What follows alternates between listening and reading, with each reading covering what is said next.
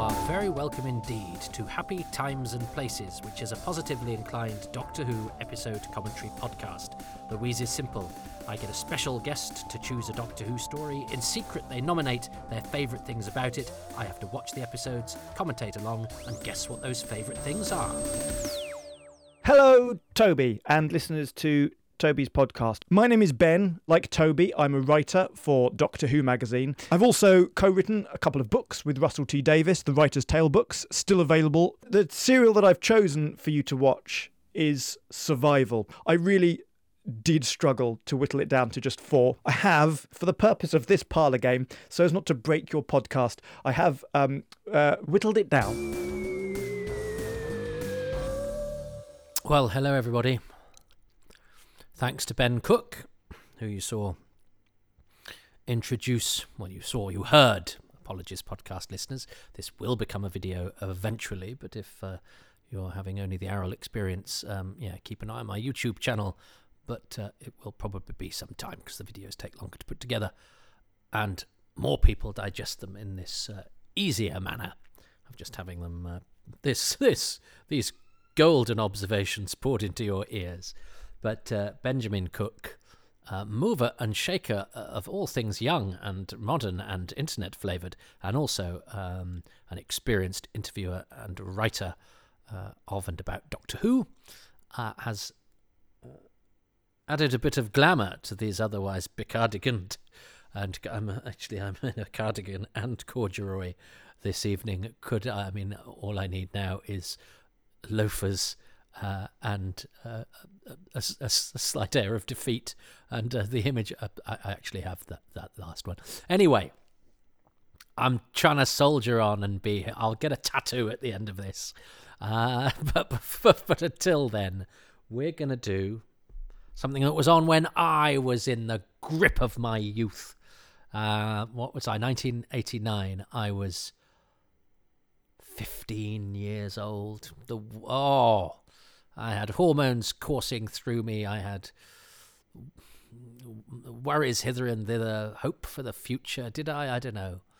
But I also had mates, and it was, we were doing things, and we were all quite creative, and we had parties, and it seemed like life was ours, because I think you feel like that when you're a teenager. I remember saying to a friend of mine, a couple of years later, this is our time, this is the time before we have any responsibilities and stuff like that. And yet there was so much terror around every corner, peer groups and authority and, what life was going to make of us. And if one knew now what one knew then, well, one probably wouldn't have had as much fun. But anyway, a lot of water under the bridge between then and now. But this was the last episode of Doctor Who for quite some time, although I didn't know it at the time.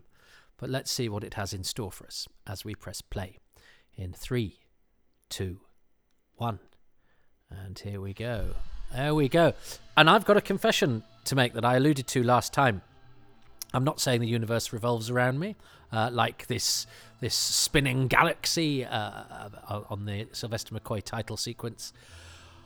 But I wouldn't set my video for Doctor Who. I had to watch it live, and I had to record it live, because these were for posterity. These were going to be my recordings that would get me through the dark times, because I had to watch Doctor Who over and over and over again. I would take my videos to teenage parties so that when it was all over, or the next morning, I'd put Doctor Who on and, hope to convert my mates. Oh, they were very... But anyway, and only a few weeks before this, I'd missed episode 3 of The Curse of Fenric because it was parents' evening at school, and I'd made my friend, we had a grown-up friend who lived not far away, Derek, come round and record it, because I didn't want to set it on the timer, because I needed a clean cut and I needed no fat in between the episodes. No, I didn't want to sully it with whatever it was, Rockcliffe's Folly. No, that was on afterwards. The one show hadn't been invented yet, but Wogan or whatever. And I remember my friend came around and he did Curse of Fenric for me, and he missed the first 3 seconds because he didn't do what I asked him, which is what you do is you press pause and record, and then you unpause, and that means you get a clean cut. Whereas if you just press record, you get a kind of blah, blah, blah. And he did do that, because I didn't get... It wasn't an unclean cut, but he missed the first couple of seconds of the title sequence. And of course, I got the title sequence on every single other episode. But I had it in my head, but what if this is the last episode left, and it's missing a few precious seconds, and it could be recreated, but it's not quite the same.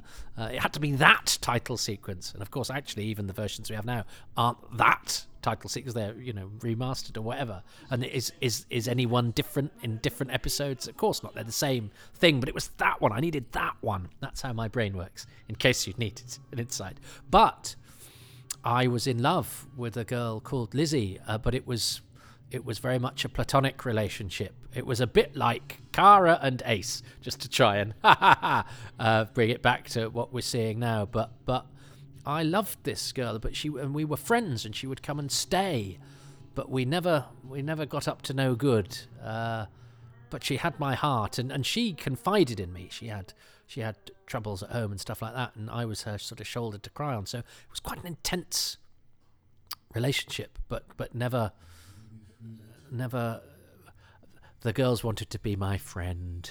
That's a great effect. Well, it's effect. It's what are they called? Contact lenses, but it's very well done, and I like the way they cut from his normal eyes and his cat eyes. But anyway, my friend Lizzie phoned, and she had something to.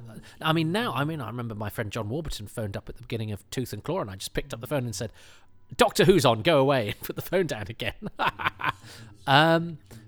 But with Survival 3, someone came in and said, "Is your friend Lizzie on the phone?" I mean, she should have known not to call when Doctor Who was on, but because I'd done the record pause thing, the title sequence was on, and I'm really edgy when Doctor Who's on. I mean, I've berated my kids for, doing something out of the corner of my eye. Oh, I've been awful, so full of many regrets about how I've behaved, but on edge because everything has to go right with Doctor Who. Everything has to be perfect. But for some reason, with this last episode, I went to my friend's aid, and she chatted and offloaded, and we talked and blah-de-blah-de-blah. So I missed the broadcast of this. I knew it was safe. I was recording it, and I'd recorded the trailer, and blah-blah. Everything was in place. Everything was fine. And I watched it later that evening, or almost immediately after. But I betrayed Doctor Who for a woman. And as a result, Doctor Who was cancelled. That's my feelings on the matter. So I'm sorry, Doctor Who, because it's all my fault. But this is really this sort of sexual awakening stuff that they're doing, I think, is really interesting storytelling.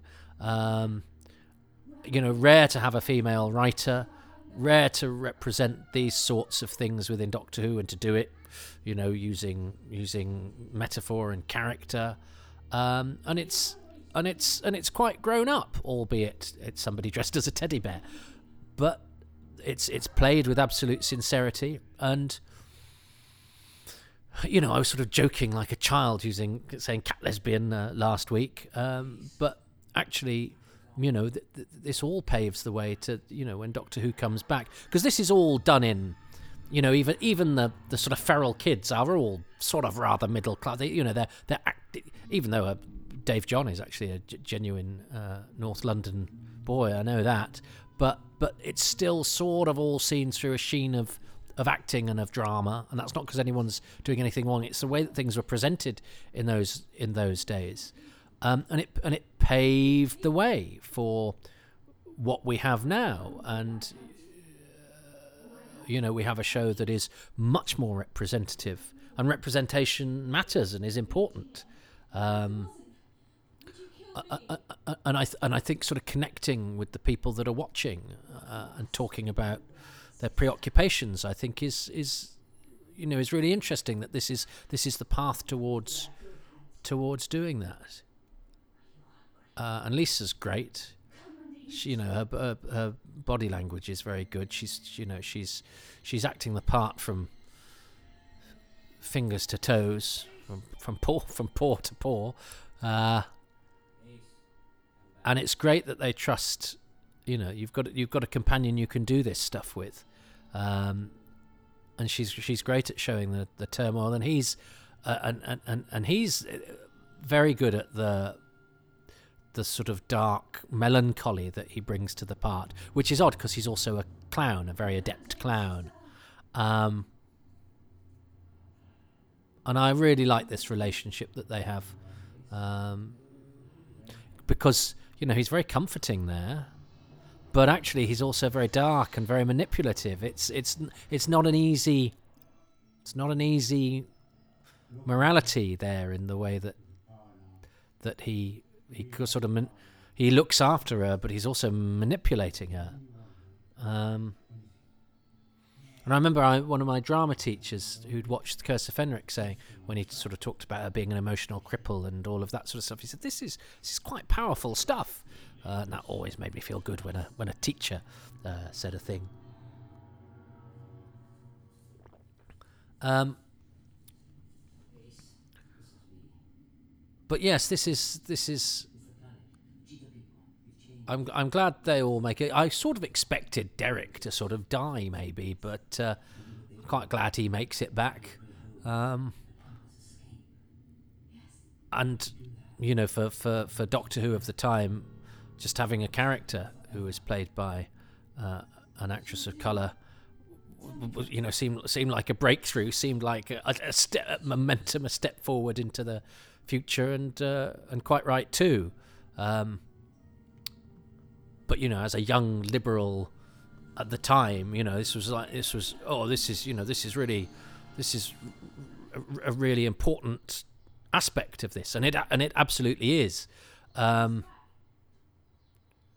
And yet it's still, there are still arguments had, aren't there, when you see you only have to see a black policewoman in something, and there's usually somebody on Twitter going, "Oh, why does the policewoman have to be black?" And so it just actually underlines the importance of of representation on screen, because there are still some people who think that they are the norm, and anything other than that is some sort of aberration or imposition. But it's and that's it for Derek, isn't it? Derek, I think Derek and Shrila. And now Dave John, who's a lovely fella, is Sylvester is the godfather to his children, or the other way around. Dave is the godfather to one of Sylvester's kids, but they're great mates. They'd done work together before. I think Sylvester got Dave the job, which is nice, because that doesn't happen as often as you'd think. You've got a mate in a thing and they suggest you for it. I'm still waiting. Well, yeah, but that it doesn't happen as often as you'd think.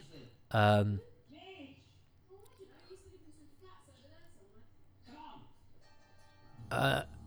yes, and of course they're.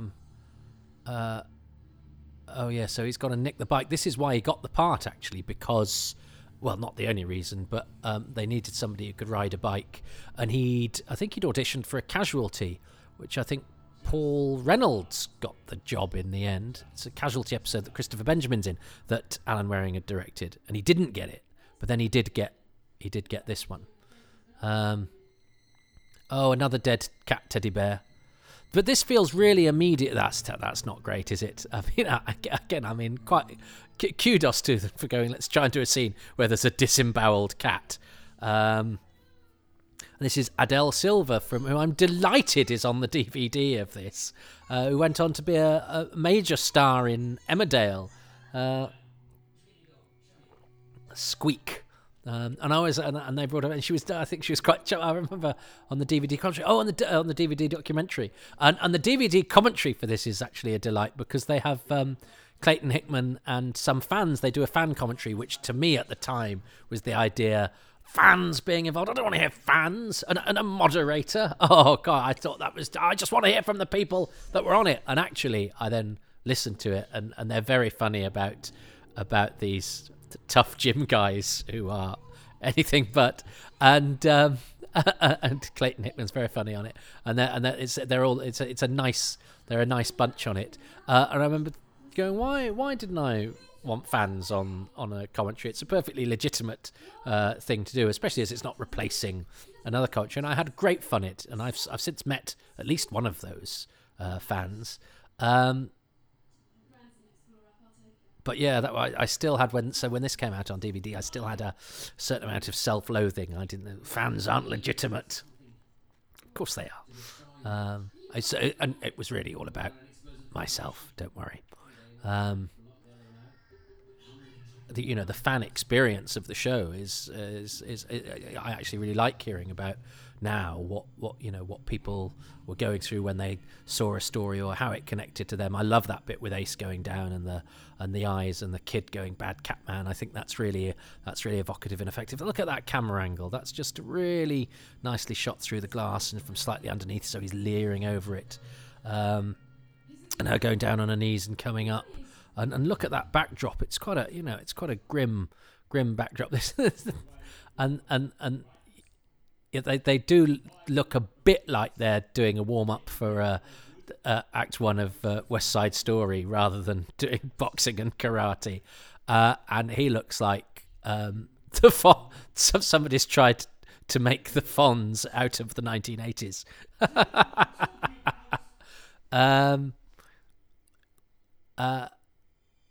But he's got a great face. He's good casting because he's got a great face for it. And I love the one that points. Yeah, I got a bit of business, They asked me to point, but they do look like they should. They should be on top of the pops, don't they? These boys.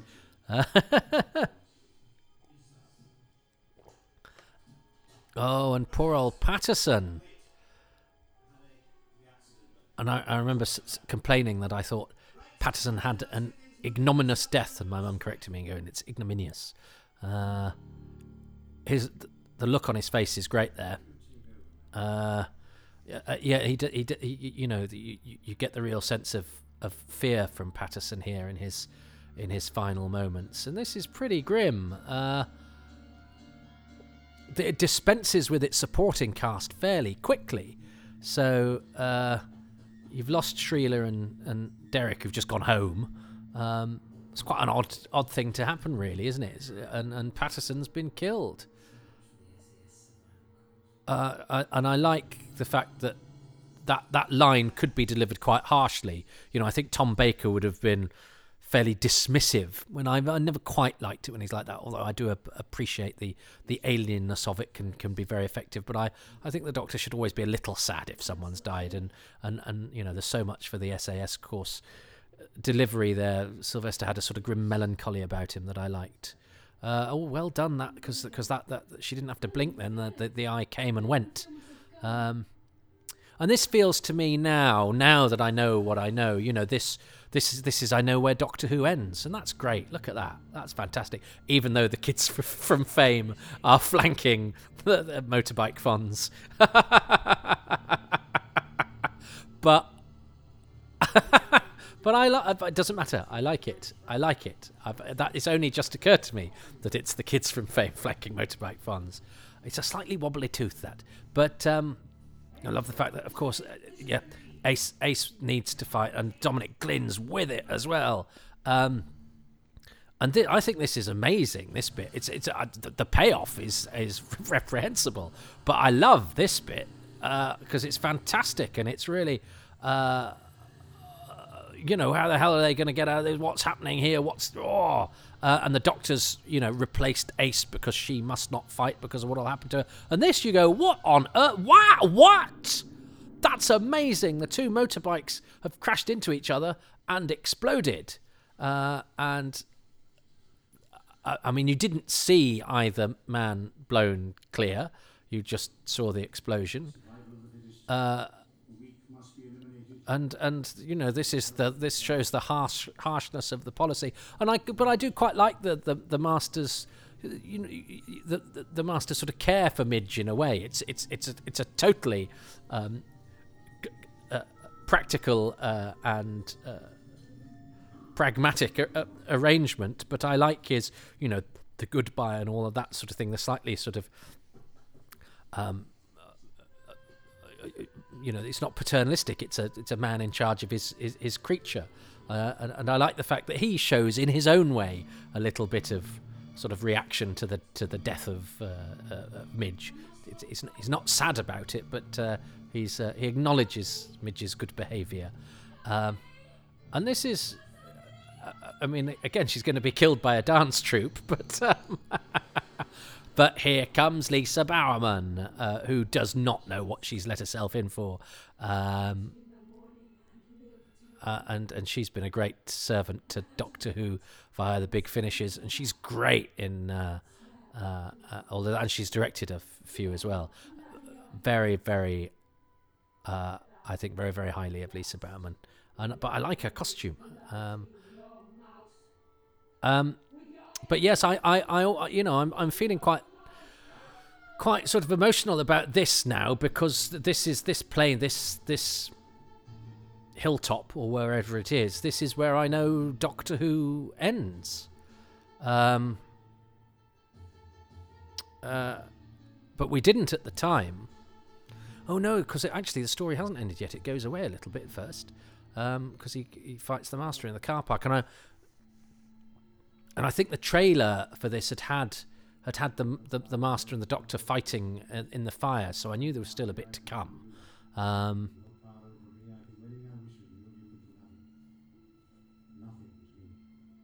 Do you bleed? Very good. Oh, but this is so, because he's going to kill her, and this is awful, and really sad. Oh dear. Oh, and good cat noises. He's so horrible, the Master. But he is like a cat. But unfortunately, this is where it gets, because there's been no setup of this. Sylvester does like sticking his bum in the air. It's not one of his finest qualities. I mean, there's no attempt to explain what has happened there. What's supposed to have happened is that the bikes crashed into each other, and Midge was flown one way, and the Doctor was flung over there and landed on the sofa. It's quite often in 80s Doctor Who, you'd be really willing a story to work and not to have a moment that you'd have to then justify to your friends at school the next day. And quite often, I had a whole thing in one of my shows about the giant rat. There was always one element of a Doctor Who story that spoilt it. There's always just the spectre of disappointment. I'm glad we got to see Lisa Bowerman's face. That's not her hair, though. That's a wig. But I'm glad we got to see Lisa Bowerman's face. And as I say, I remember being really excited she was in it, because she'd been a regular in Casualty. I never thought that one day I'd meet her. How exciting. And I think, you know, this is a great showdown. I think it's really well done. There's a real simmering power. Are you frightened yet? To Ainley, and you know, McCoy really knows how to stand up against despotism. He's you know, for all that bird-like melancholy that he has, and that clowning, he's holding the stare here. He's you know, he's prepared to really dig deep for that authority. I think this is great. This really feels like, even though we weren't to know it, if this had been the end of Doctor Who, even though it's a sort of three-parter set largely on the streets of modern day London, it does feel, I think, you know, I think it is a fitting end to the show, partially because of this. You know, if we fight like animals, we die like animals. You know, that takes us well, in fact, and the Doctor nearly kills the Master as Tsar kills Cal in the very first story. But you know, this whole thing about you know, whether we should fight, although it's a complex morality, of course, because you know, you should fight for what you believe in, and sometimes you're given no choice but to fight. So I'm no simplistic peacenik who just goes, oh well, if you know, because sometimes, you know, you do have to, I'm afraid you do have to arm yourselves against tyranny. And that's, you know, I'm more pragmatic about that than I probably was when I watched this, when the world I lived in was much simpler. Now this Michelle Martin was, for many years, there was a rumour amongst those of us who look for Doctor Who actors that she died, but I believe that's not the case now, and somebody's found her. Playing neighbour. But yes, so whilst I am peacefully inclined. I think unquestioning pacifism is fine until somebody tries to invade your country. Do you know what I mean? I still would always prefer and advocate a more peaceful solution than a fighty one. So that's why this the message of this, I think, is important. But I think Doctor Who itself acknowledges that in sometimes the Doctor's actions, that the Doctor is not somebody who doesn't always fight. But I think bringing us back to present day London, with an interesting teenager, and the subtext of what this story talks about,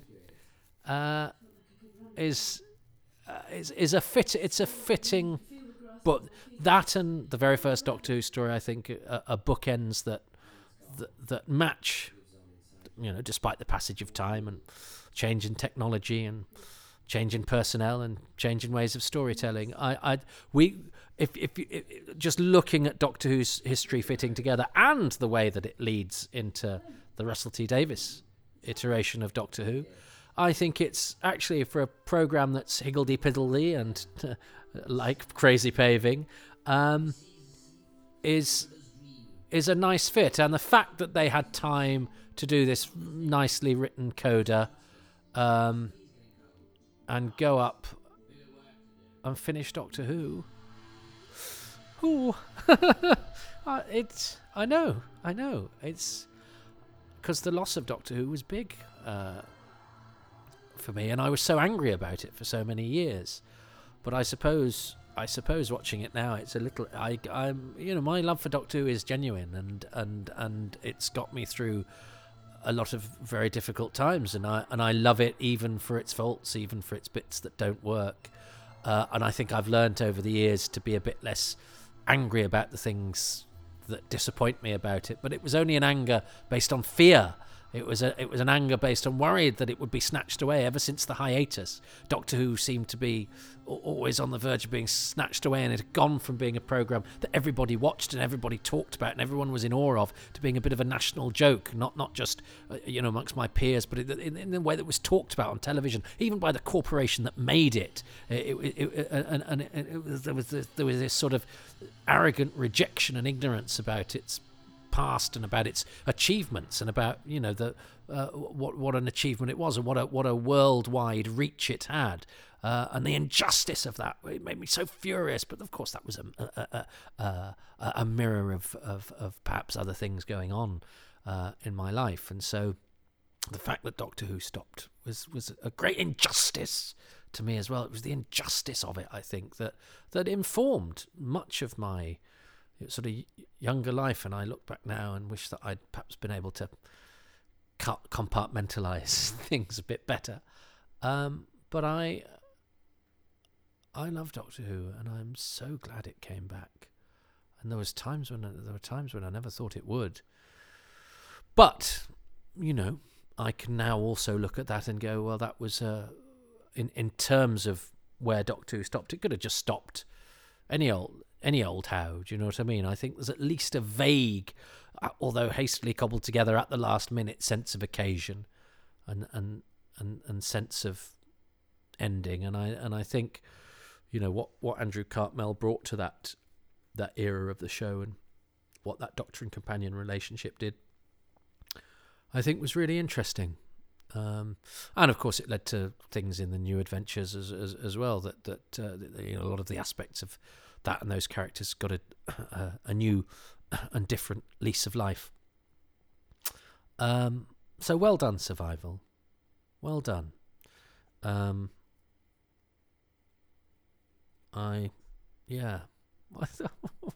What's my favourite bit about episode 3 of Survival? Well, I think that when all is said and done, it's a fitting and decent end, and it gets that coda, it gets that little speech from the Doctor that is very, very sweet and mercurial and offbeat, and yet sort of says, this is a little bit special, but talking about things that people don't really understand. and that's, its specialness is that Doctor Who exists in a universe and a world all of its own. It's a stupid program. If you broke it down to what it is, about an alien travelling through space and time in a police box that's bigger on the inside than it is on the outside, what a stupid sounding idea. And yet it contains such magic. It contains vim and vigour and adventure and imagination and all sorts of possibilities. It does, I think, have a liberal streak through it, at least, about not. And that's sometimes you can make the case that actually it's about saying anything different is a scary thing that's bad for you. But I think because of the nature of the people who've written it and the people who've created it, that through all the trappings of the action and adventures and the need for jeopardy and the need for baddies, that the way it goes about its business, I think, as a decency and a fairness and an imagination about it. And a sense of fun and a sense of energy and a sense of humour, and it's made up of all sorts of different things that you don't get anywhere else. I don't think you do, and tied in with that, with the nostalgia, with the fact that it, for people of my age and older, and a few younger, not quite so many, it was threaded into the DNA of our formative years, of our growing up, and when the world is as scary as it's ever going to be, but also has as many possibilities. And that's what Doctor Who is. Doctor Who is childhood.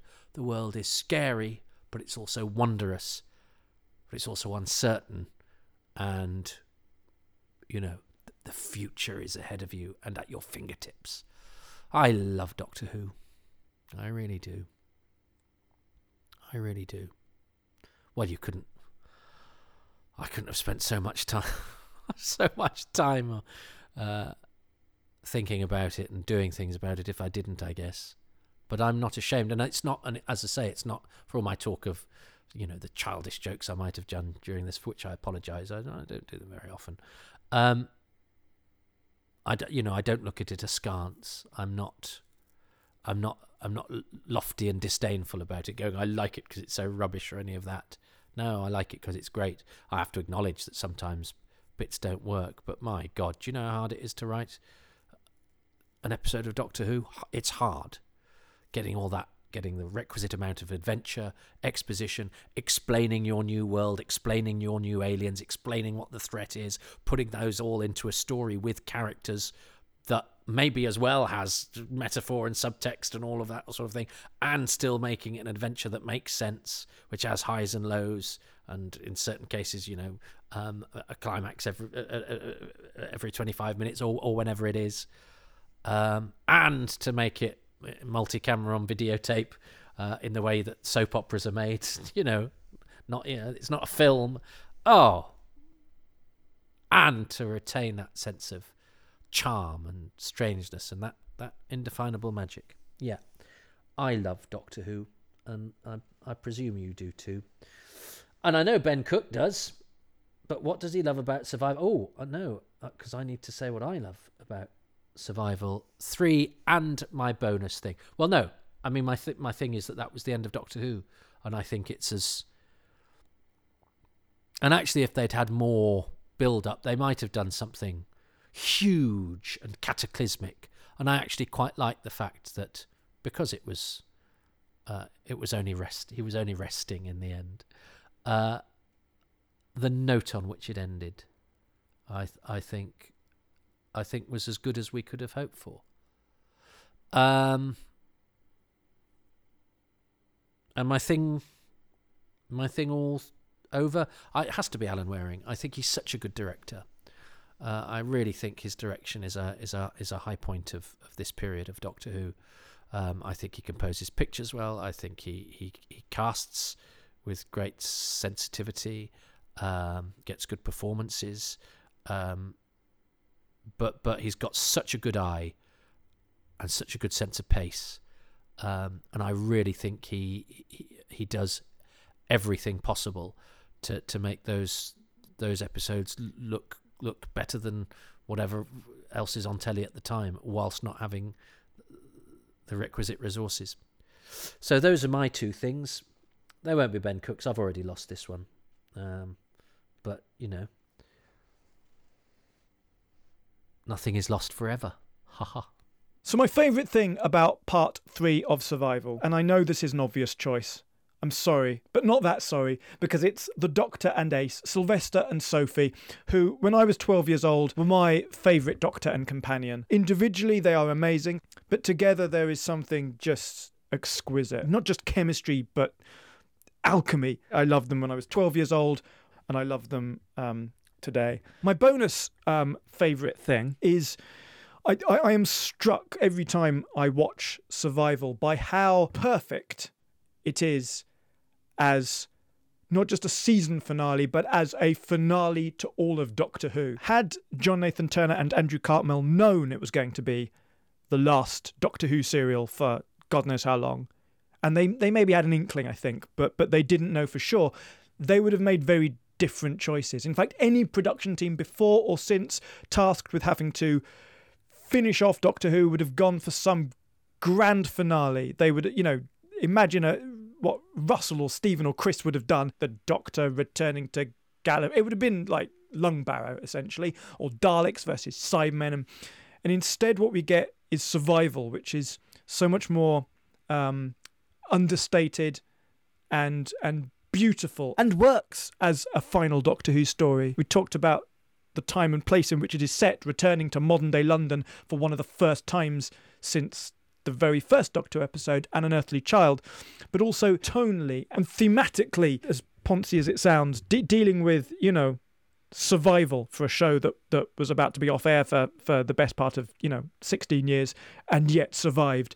Dealing with children who go missing, lost youth, the way we remember or forget the people and the things that we love. I think what I'm trying to say is that if anyone had planned a finale to the first 26 years of Doctor Who, Survival wouldn't have been it. And yet Survival works all the better as a finale to all of Doctor Who by the fact that it didn't know that's what it was going to be. Even, and I'll stop talking in a minute, Toby, I promise, even that final speech, there were worlds out there where the sky is burning, wouldn't have worked as well had it been dubbed onto the end of The Greatest Show in the Galaxy, or been delivered by the Sixth Doctor at the end of the Trial of a Time Lord, or if Revelation of the Daleks had ended up being the final Doctor Who story, and it very nearly was. You couldn't have ended with there were worlds out there with the sky. You just couldn't. And yet with Survival you could, and it works perfectly. To paraphrase an old Gary Gillett DWM article, Survival is almost enough to make you believe in the existence of God. So for all those reasons and hundreds more, I love Survival. And I love you, Toby. I think you're brilliant. Thank you for inviting me on this podcast. I hope I haven't talked too much. Stay safe. I should probably end with, if we fight like animals, we'll die like animals. I should get down on my knees, except it's going to be out of shot, and I've got the camera precariously balanced on top of several books and a laundry basket, so I won't do that. But goodbye. Goodbye. Goodbye. Oh, I'm flattered that Ben even knows who I am. Yes, and bless him, again, if you're just on the audio of this, Ben edited in 2 pictures of himself as a 12-year-old with Sylvester McCoy and Sophie Aldred, which I just adore. Thanks to him, and yes, he's quite right, and we are actually in accord, so I get a point for this, because we both said because it was the finale of Doctor Who, but I think we both sort of stumbled across the same reasons as well, that actually it's a great finale because it wasn't planned as a finale, and again they got an inkling towards the end, and that speech was bunged on, but the story wasn't built around being a finale, and yet but by accident it somehow seems just so appropriate and apposite, but also it's a great foreshadowing of what was to come. Interestingly, that it's almost become, by a curious, weird osmosis, this bridge between the classic and the new Doctor Who, and it's matured. As I say, I thought it was fine. I thought it was okay. It was not a story I disliked at the time, but it was not. I was doing cartwheels over the Curse of Fenric, which I think is a great story, but it's much more traditional, actually, Curse.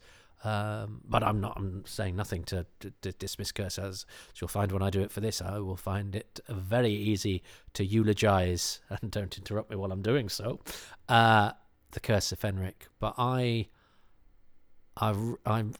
quite moved by what survival is and what it represents, and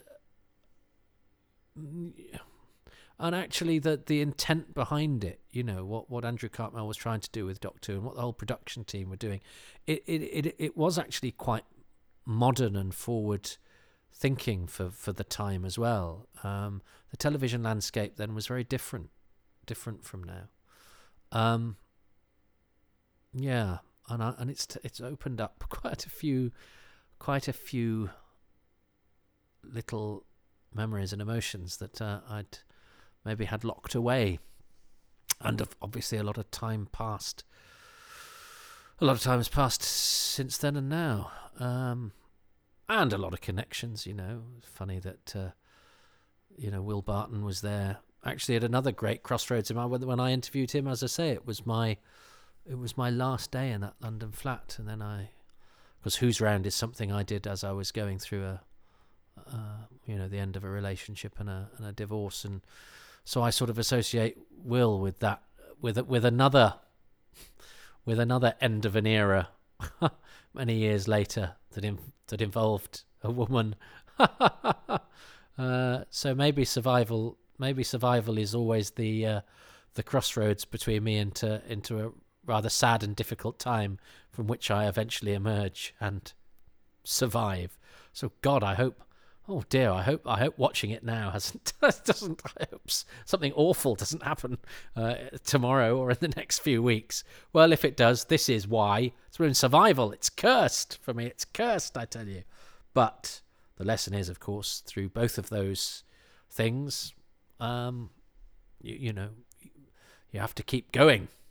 And Doctor Who has always helped me to keep going through those dark times. I wonder how Lizzie is. I've seen her a few times since. I think she's happy. They're funny. Anyway, let's not get self-indulgent. If we can get less self-indulgent than a man talking very personally about his reactions to an episode of Doctor Who. But that's what you signed up for, folks. I hope that whatever memories survival prompts in you are happy ones. But I think that's the appeal of Doctor Who, isn't it? It's not just that we watch it. It's that when we watch it, we remember. We remember where we were. We remember who we were, what we were thinking. And as time, which it does, moves on, it keeps those things alive. So as we travel inexorably, sadly only in one direction, and I find that quite scary at 48, thinking of something being relatively recent because it's an episode of Doctor Who I watched when I was 15. Good God. So it's... Yeah, well, let's not go there. But as we travel in time in only one direction, Doctor Who has little stop-off points for us to happy times and happy places. And sometimes you only realise they were happy when you look back on them and go, oh, I should have appreciated them for what they are. Or I shouldn't have been so scared. It was all right. Or I shouldn't have been so angry. That's not the way to deal with life. Yeah, I think Doctor Who makes us look back, doesn't it? And as we look, because we look back and we remember how we felt and what we thought, then it gives us a sort of perspective. And I hope, therefore, a bit of happiness, where otherwise there might not be any. I might just be talking about myself here. You might all be very cheerful people who just watch Doctor Who and quite enjoy it. So sorry about that. My thanks to Benjamin Cook, who flatters me by his presence on this. Do check out The Writer's Tale if you haven't. It's an absolutely brilliant book on Doctor Who, and I'm sure as long as there is Doctor Who, there will be Benjamin Cook chronicling it and also prospering outside of the world of Doctor Who. So good for him. And thanks to him, and thanks to you for listening. And we will survive. Take care. Thank you ever so much for listening to Happy Times and Places, which is presented by me, Toby Haydock. My special guest this time around is Benjamin Cook. Do check him out on Twitter at Benjamin_Cook. And I'd also like to thank all of the patrons who make these podcasts possible, and they include Andy Case, John Curley, Mark Dakin, John Elledge, Sam Estirem, Gary Gillett, James Gould, Lisa C. Greco, David Green, Fraser Gregory, Dave Hoskin, Jessica Jones, Andrew Jordan, Ashley Knight, Clive Lewis, Guy Lambert, James Lark, Gavin McLean, David Matthewman, John McClay, Ross McPhillips, Stuart Mitchell, Nathan Moore, Matthew Newton, Dave Owen, Melvin Pena, Keith Perry, Jonathan Potter, Kevin Parker, Richie, Dylan Rees, John Rivers, Mark Sandham, Jim Sangster, Matt Sawyer, and Keith Say. The music is by Dave Gates and the artwork by Dylan Patterson. Oh, I just ran out of time to say, and Stephen Smith, aka Dalek Fan. That's my favourite patron name at the moment. I wish more patrons had an aka name, because you can really have fun with those. Just saying them, it's much more fun to say Stephen Smith, aka Dalek Fan, than Stephen Smith. Do you know what I mean? And to the extent there that actually Stephen has then just had 2 mentions. You mean Stephen Smith, aka Dalek Fan? Love it. So if you are a patron, or if you want to become a patron, as well as getting bonus material and advance releases, you'd have heard this podcast 6 months earlier if you'd been a patron, and some exclusives, as I say, and special access and all sorts of other things. You can do that at £3 a month, and you can also get an AKA added to your name if you so desire. £3 a month is the lowest tier, and that gets you most things. It's fairly, most things are available at entry level, although there are the odd trinket to lure you further up the ladder. But you also get a 10% discount on any of the tiers if you sign up for a year in one go. But I know times are tough, and I know a monthly commitment can be daunting. So there is Ko-fi, where you can make a one-off donation if you think I sound like I need some caffeine or nourishment or just a boost, a metaphorical or actual chocolate bar. And that's at ko-fi.com/Toby Haydock. But I know times are difficult, and I know that I listen to loads of podcasts for free, and that's the nature of the beast. I am grateful to the listeners. I'm constantly flabbergasted by the amount of people that take their time to listen to my ramblings, and I'm really grateful. But if you like them and you think other people would like them, please give them a 5-star review on iTunes, wherever you get your podcasts, and perhaps take a little bit of time and trouble to write something nice about what you think about them there, and indeed on social media, because it just helps to spread the word in a very crowded marketplace. Thank you ever so much. I'm also a comedian. You can go to twitch.tv/excessmalarkey to find out all about my comedy club, which is every week in Manchester on a Tuesday night at 8 p.m. at the Breadshed in Manchester. But the Twitch channel, twitch.tv/excessmalarkey, has a monthly show on the first Sunday of every month at 8 p.m. GMT. But there's also all the time up there are clips from the various shows we did during lockdown, featuring all sorts of brilliant comics from around the world. And it's a fantastic not-for-profit comedy club that's been running for nearly 25 years now. And actually during recent months we've had on our live stage Joe Lycett, Nish Kumar and many more, and we support grassroots comedy too. So if you like that sort of thing, do again check that out. We don't have an advertising budget or anything, so spreading the word also helps. Thank you.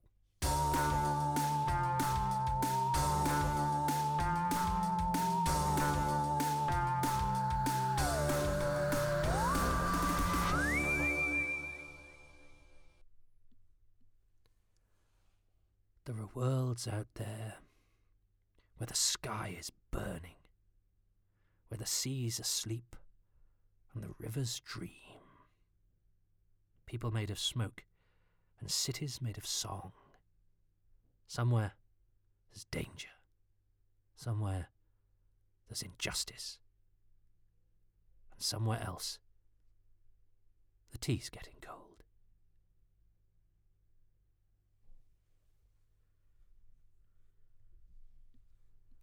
I love you, Doctor Who. I really do. I don't care who knows it.